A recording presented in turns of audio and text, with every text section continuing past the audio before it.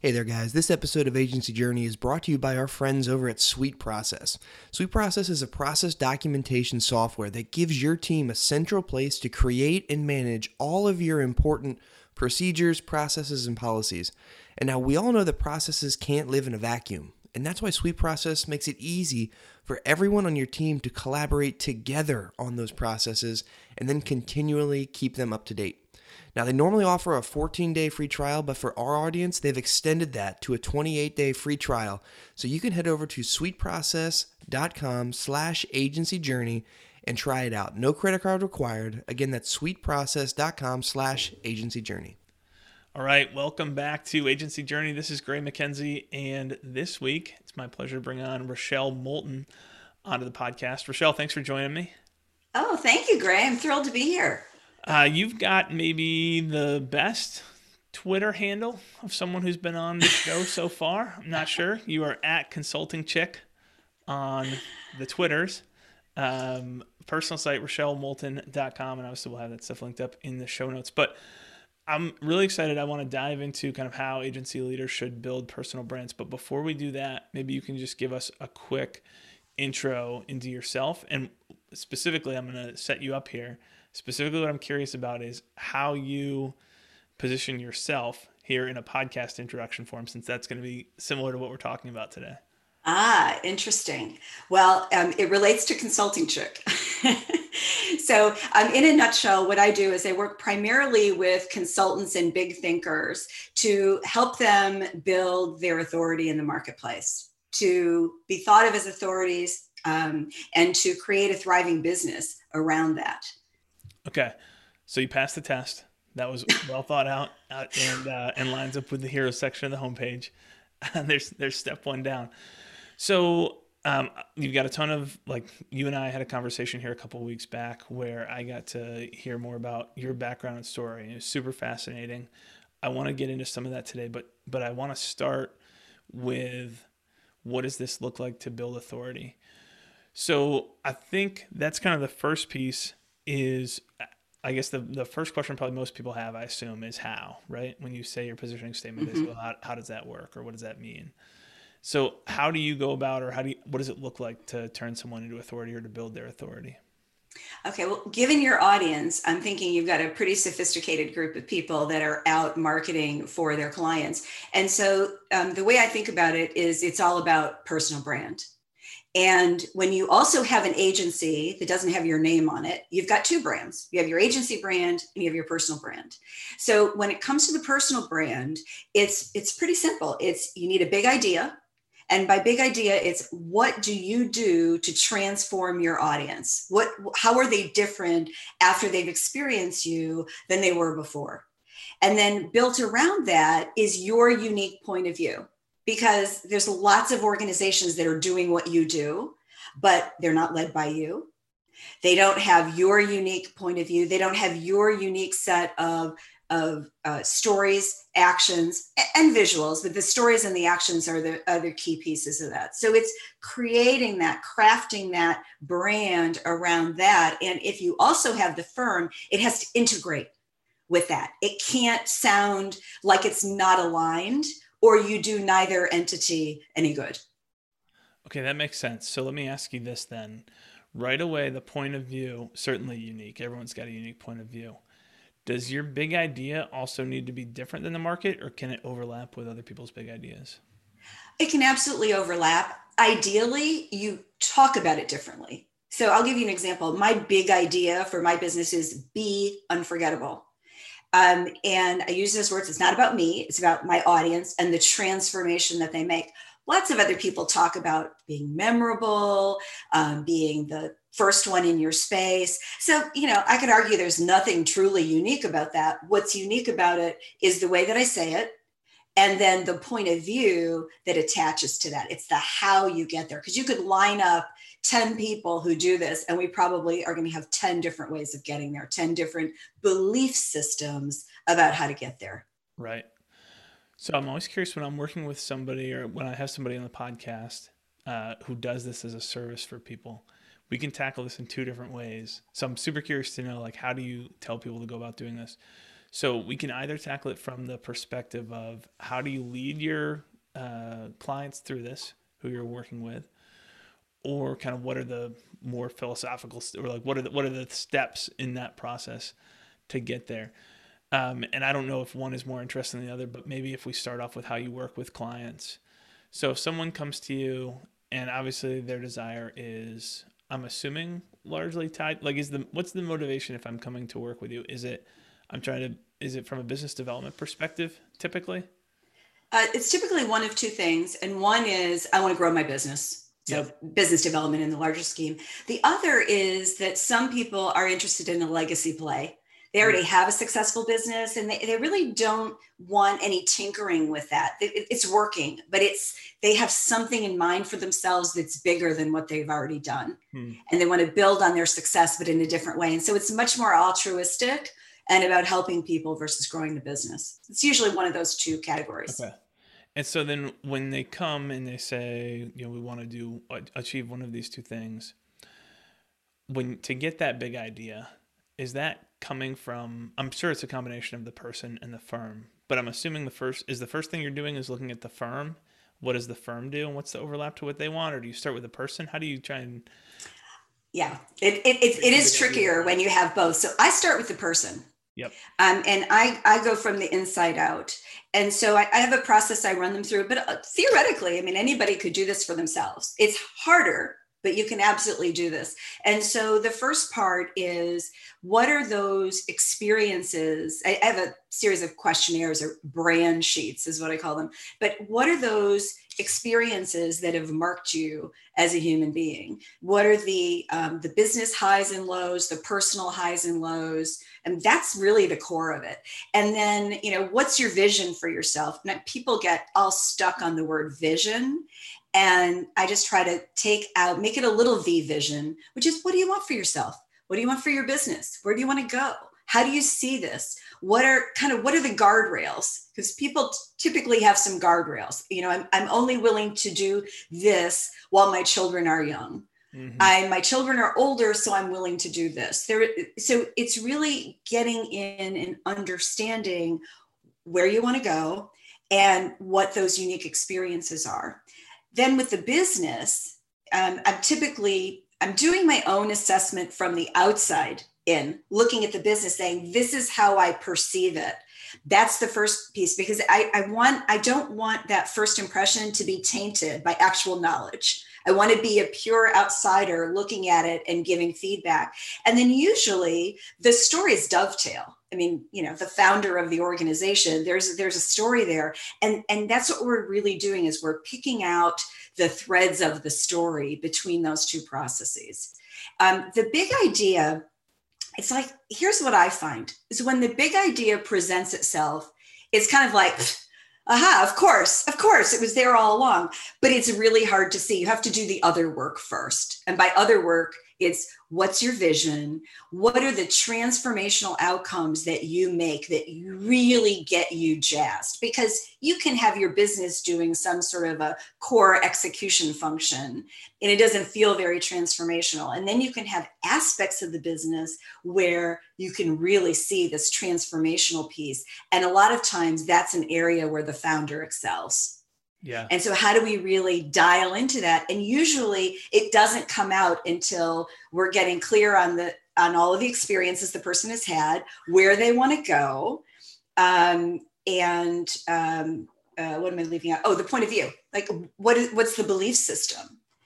And that's the belief system is what's so fascinating, because we could line up, 10 marketing agencies and they're all going to have different belief systems, even if they do exactly the same thing. Right.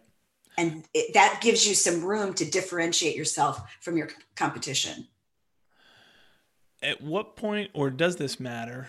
I'm sure it matters to some degree, but at what point does the audience factor in? So do we say, and I feel like there's a fine spot here between simply pandering to who you're going after versus finding a message and the way to position it that resonates with who you're trying to who you're trying to establish authority with. But how does the audience factor into all of this? Yeah. Well, once you're clear about what your transformations are, that's when you can really start slicing and dicing your audience. And I am just, my middle initial might as well be N for niche. I just am a big believer in niching. It's the way you differentiate yourself. And niching, part of that is who's the audience. So once you understand what your, let's call it technical expertise and transformational expertise is, then it's who is the audience that I want to serve for that. And if you're growing your business, you need to have overlap, obviously. If it's a legacy play, there may not be as much overlap as you might expect. There's usually a connection, but not overlap. So then it's, who do we want? Who's most receptive to this message, and who are we excited to serve? This is not just a brain analytical exercise. This really has to come from the heart. Who do I want to serve? Because you're going to be serving them for a long time. And you want to slice it and dice it enough so that you've created some white space for yourself. And to me, white space has to be small enough so you can own it, but big enough so that you can achieve your vision. And the audience, how you define your audience, has a lot to do with that. For sure. So I would imagine, what's going through my head right now is probably going through a lot of people's. What are some good examples of who's done this well, or how can we pull out kind of, here's the way that they've established themselves in that message and point of view to establish authority with their audience? Yeah, I mean, these are not all people in the marketing space, but the classic hyper success story would be Mark Benioff with Salesforce, right? He came up with this idea that, an end to software, that was his big idea. And it's interesting because that's kind of a negative big idea, where you're ending something versus creating something. But he went on to hit that message over and over and over again, separate and apart from Salesforce, and he built a whole company around it. I also think Ann Handley with Marketing Profs does a really good job. And one of the things that's interesting to me about the way she's positioned herself, she's got 2 sites that I know of, maybe more, but one is the company site and one is hers. Her site, of course, it's not as well trafficked as the business site, but it's quite well trafficked. She gets a lot of attention on that site because she's creating value and she's creating content. Yeah. There's a few other people I like. There was one who I follow on Instagram, just checking to make sure I get her name right. Yes, Wendy Clark, who's now global CEO with Dentsu. And I just tripped over her on Instagram. She has got an amazing Instagram presence, and she's the CEO of a company she did not develop. She's not a founder. I get, reading between the lines, I get the impression that part of her Instagram following is why she got that particular job. She's smart. She's picked 3 or 4 topics that she hits on. She interweaves her personal life with it in a way that's really powerful.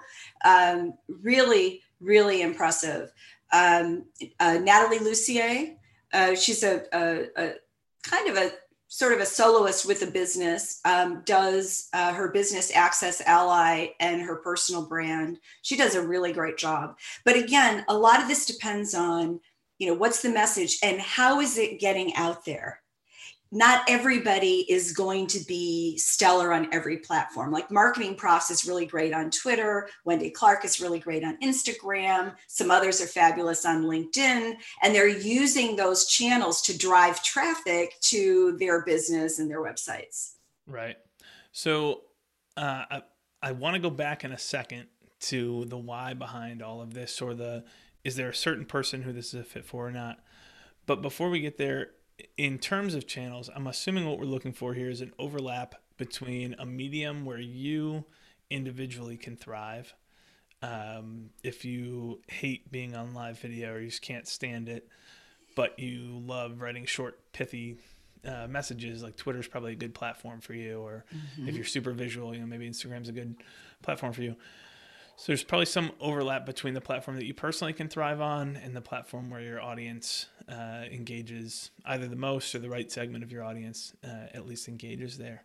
Is that the right way to think about channel selection, or how should you select what channels you wind up specializing in? Or you obviously you've got folks like Gary Vee saying be everywhere. and then you've got folks like Rochelle Moulton saying the niches are where it's at. And so that maybe that's not the camp that you'd be in. But how do you think about selecting channels? So I think of channels as where's my audience first and foremost. I mean, why try to reinvent the wheel? Go where your people are. Now, the challenge is, let's say your people are on Instagram and you're like, oh my God, if I have to take another image and come up with a pithy thing to write about, I'm going to vomit, right? That may not be the best channel for you, but you may be able to get resources. If you've got an agency and you're serving clients on that channel, you've got resources. It's not like you have to do all of this yourself. But I would start with, where are my clients? But the other thing, slightly deeper than that, is I would say do not accept the surface answer of where your clients are. I cannot tell you how many people have told me, my clients are not on Twitter. My clients are not on Twitter. I said, okay, well, let's try this. And sometimes it's true. Sometimes the clients aren't there, but you might want Twitter as a platform if you want media attention. Because guess what? Every journalist, every blogger, everybody who is even remotely considered media is on Twitter. And when they're going to do a story, they're going to search on Twitter. They just are. So if you really want to build a media presence, you kind of have to be on Twitter. And I say have to be, there's no absolutes, but it's usually a place you want to be. So look first for where your clients are, but dig deeper. I'll give you an example. I at one point, I think it was 3 years ago, I figured out how much revenue I'd gotten off my Twitter page. And it was in the $500,000 mark at that point. And I'm talking about just things I could directly attribute to somebody finding me in Twitter. So, I was sold. Twitter works for me, for my business. Now with Instagram is much more of an unknown. And I've only just dipped a toe. And I've got to tell you, I was kind of convinced that Instagram wasn't going to be it for me. And I was there. I mean, I'd used it personally a bit, but I was there for a week before I found somebody who was promoting our podcast as one of the top 5 for consultants. I was like, really? People are talking about this on Instagram? So you kind of have to get in there and lift the hood up and look around and see what's available. And, if you're a marketing agency, chances are you feel like you've got to have some expertise on these different platforms, but it's not required to be everywhere. If you have a big enough organization, and I would argue Gary Vee does, he can be everywhere. But most of us don't have enough bandwidth to be everywhere. So pick, 1 or 2 places. It's like picking your top, 3 to 5 marketing techniques and focusing on those and having them work, and then changing when they don't. Focus on what works. Right. That makes sense. So let's go back here a second to who is this for? Who is this not for? Talking about building authority, most of the examples are people who have, when I think of their personal brand, they're people who have speaking associated with them in some way. Is that just a prerequisite for doing this, that you're going to be willing to go out and put yourself out there in a speaking sense? Or what are the main ways that people build authority? And I would imagine there's some people listening to this who say, all right, these examples are pretty lofty examples. Like, I'm not there. I would just like to be a little bit more well-known and have a little bit more business coming in right now. How much work does this need to be for me to get the outcome that I'm trying to get? Okay. So you can be an authority. Well, let me put it this way. You can build authority without speaking.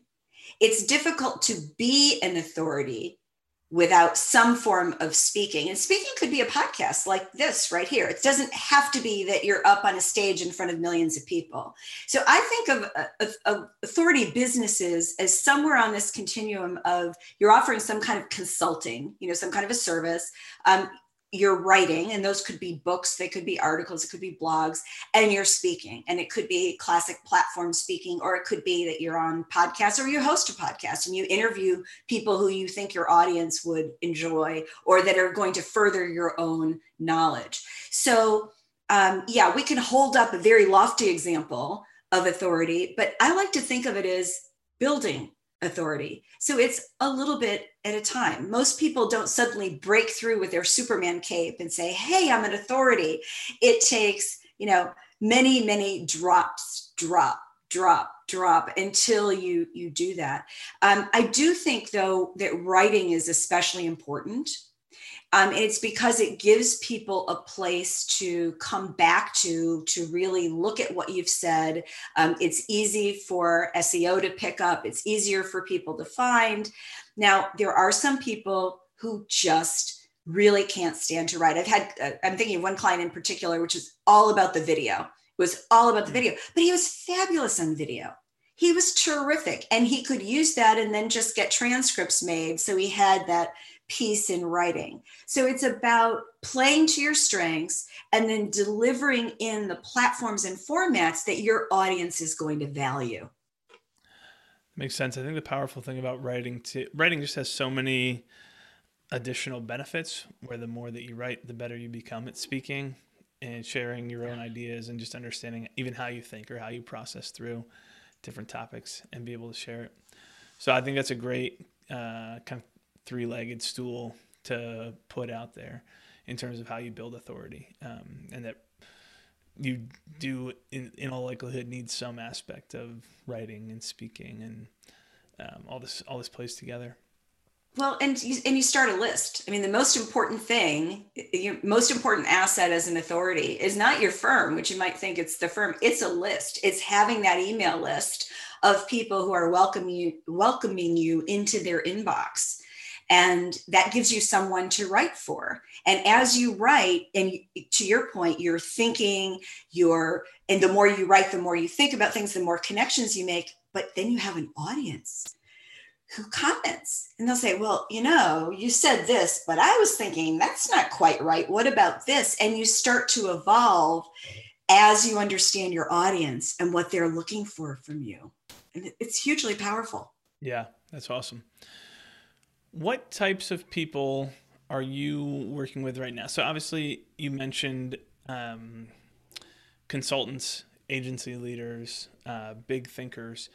Who kind of fits the profile of who you're specifically working with right now to coach them? And is it a coaching program that you do, or how are you taking people and helping them build authority? Okay, so I have two things. I have one, which is really a strategy and an action plan. And that's for people who are in a hurry. They want it done. They've usually been stuck.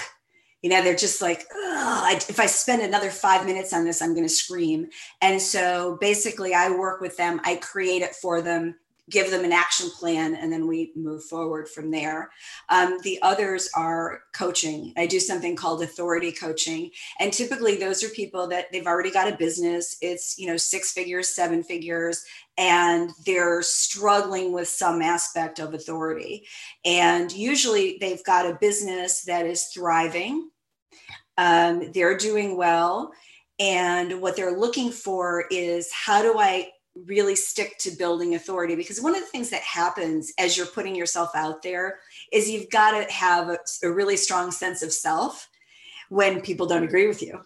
And especially when you're a business owner, you have this agency and you want that to keep growing, but you have something to say and you want it to be aligned, but you want it to be different. So you're going to take some risks. So a lot of times people kind of need that constant, it's not even reassurance. It's that you have a plan for regularly putting yourself out there and then reacting to that. How do you get yourself on a key podcast? How do you get your opinion piece in the Washington Post or the New York Times? Those kinds of things. And did that answer your question? Yeah, that's helpful to just get a sense of what that looks like. I want to go back to the podcasting side as well, too, because I think there's this breakdown in how you're working with people right now, what it looks like, but then you're practicing a lot of the stuff that you're talking about here, which I think is obviously helpful to model what we're saying. I think one of the things that intrigues me about your story, and obviously we get, there's probably 10 or 15 messages a week saying, hey, can I get on the podcast? Can I do this? Can I do that? One of the things, if I take the time to look at somebody reaching out to try and get media coverage, and they're not doing the thing that they're teaching their audience to do. So if you looked inside of our business and you saw just utter chaos and nothing documented and all the things that we're teaching and preaching, but that's not the way that we operate, or the marketing agencies who have an awful website and say, well, we just can't get to it, we're too busy to do marketing. So one of the things that obviously deteriorates your credibility and diminishes your authority. What's cool about your situation is you've got the daily authority, so you're writing. You've got the podcast, the business of authority, where you're speaking. You've got kind of these other touch points and places that you're putting yourself out there and building your authority. So I'm curious about the podcast specifically. I'm kind of changing gears here to the podcast side of things. How did the podcast come about? Oh, interesting story. So it's a co-hosted podcast. My co-host is Jonathan Stark, and it was actually his idea. I'll give full credit to him. So what happened is that Jonathan kept retweeting on Twitter about once a month or so this piece I'd written about pricing. His pricing is his expertise.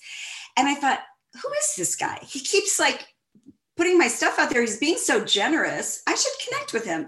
So I sent him a DM on Twitter, and we finally connected, and we had a phone call. And it was like, I guess I can't say brothers from another mother, brother and sister from another mother. We just bonded. We understood each other. We had a very similar value system. So we hung up, and 5 minutes later, he sent me this email and said, this is going to sound weird because we just met, but I have this idea for a podcast. And he already had two. This was a third. And he even had the name. And because of what I do, I'm really fussy about the name. I loved the name, The Business of Authority. And he said, I just think it'd be so much more fun and better to do it with a co-host. What do you say? And the irony was, I've been thinking about doing a podcast for a year, and I kept not pulling the trigger because I kept thinking, and do I really have time to do this other thing? And what's the technical piece? Somehow the technical side of it was just getting in my way, and I was making it to be a bigger deal than it was. It's actually pretty simple when you get right down to it. So I said yes. I didn't think about it. I just said yes. And we've been doing it for 3 years now. So yeah, it was a spur of the moment thing. But yeah, and the other thing that's really fun for us is that we really are different. We approach a problem from a different, I don't want to say a different viewpoint, but we just have different personalities and different ways of working, but our values are the same. So I think what it does for the audience is it doesn't get boring because, there's always somebody with a different opinion. Okay. So I don't know Jonathan personally. I've listened to him. I've read some of his stuff. I'm going to say this from the outside, and we'll see how well he's done in terms of me getting his big idea. So I think of Jonathan, I don't know why the phrase hourly billing is nuts always comes to mind, but I always think of, here's somebody who, like you said, pricing.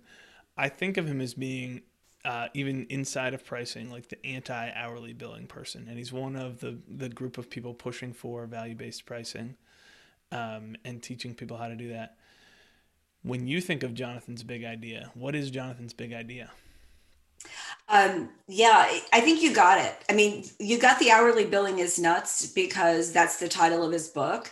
And what I love about that is nobody's saying it exactly that same way. And it captures the quirkiness of his personality in exactly the right way. So if again, I'm also from the outside looking in. I have some more inside information because we've been together for 3 years doing this stuff, but it absolutely is the hourly billing is nuts because what he would like to do, I think the way he describes it is he would like to rid the world of hourly billing, because what that means is all of us who are running businesses can be paid more. We get paid based on outcomes, not for any unusual reason, but because of our results, because of the transformational outcomes, to go back to my point, the transformational outcomes that we make in our clients. So yes, you've got him.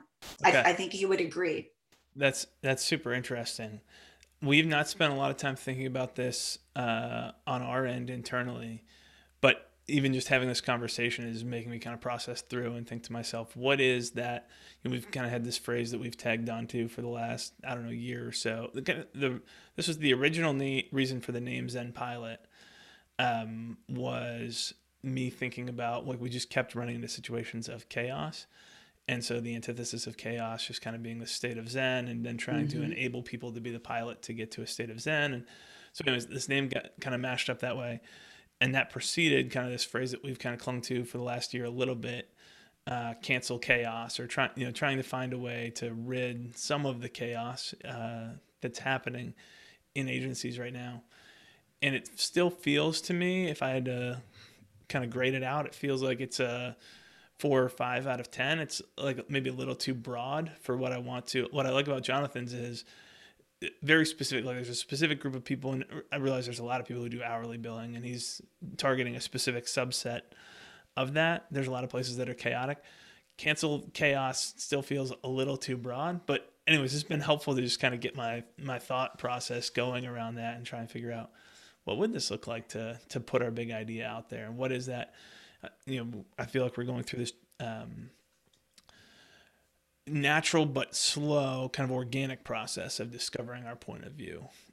Who are we? What do we stand for? What's our story? How do we influence that? And so what I think it's cool about what you're doing is to go to like someone like David Baker, who talks about being able to read the jar from the outside versus being the fly stuck inside and not being able to see the label. But you really are the outside perspective to try and come in and say, okay, you've got that outside view to look in and see where people are at and what the situation looks like, what they maybe should be known for.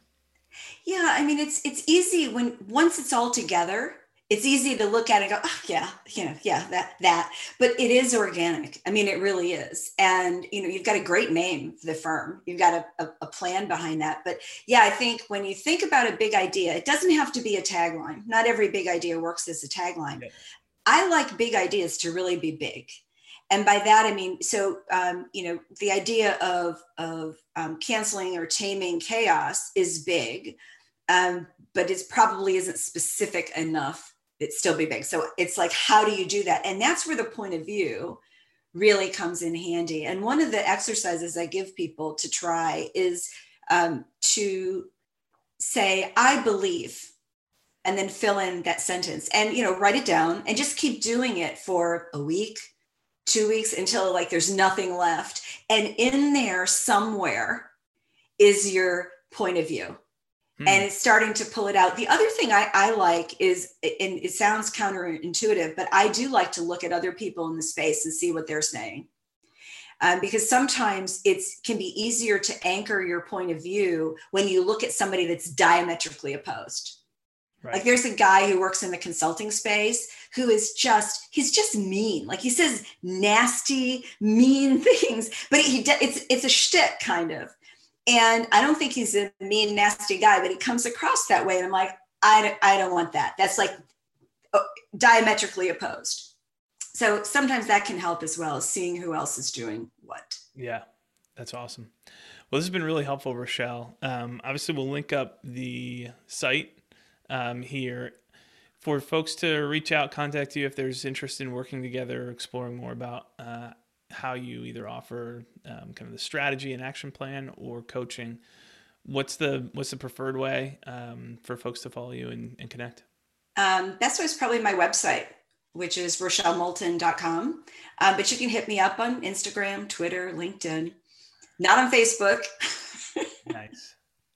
Well, awesome. Well, you've been generous with your time. I really appreciate you coming on. Thank you.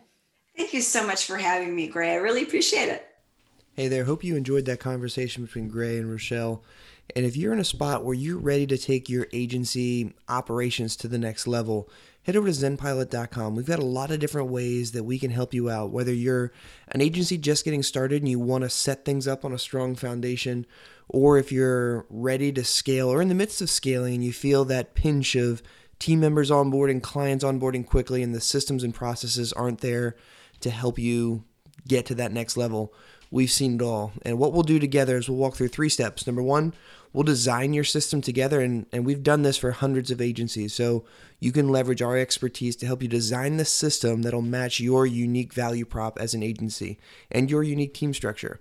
That's the first thing we'll do, is work on designing the system. The second thing is we'll begin to build that system out inside of a project management tool. We are huge fans of ClickUp, as that project management tool gives you all the flexibility that you need as an agency. The third thing we'll do is train your whole team on how to use it, because, hey, it does no good to document processes and set them up in a system if the team doesn't know how the thing is meant to work. So we'll train your team on that accountability piece, head over to zenpilot.com. We can set up a call, dig in much deeper to these 3 steps and how they might apply to you based on your situation.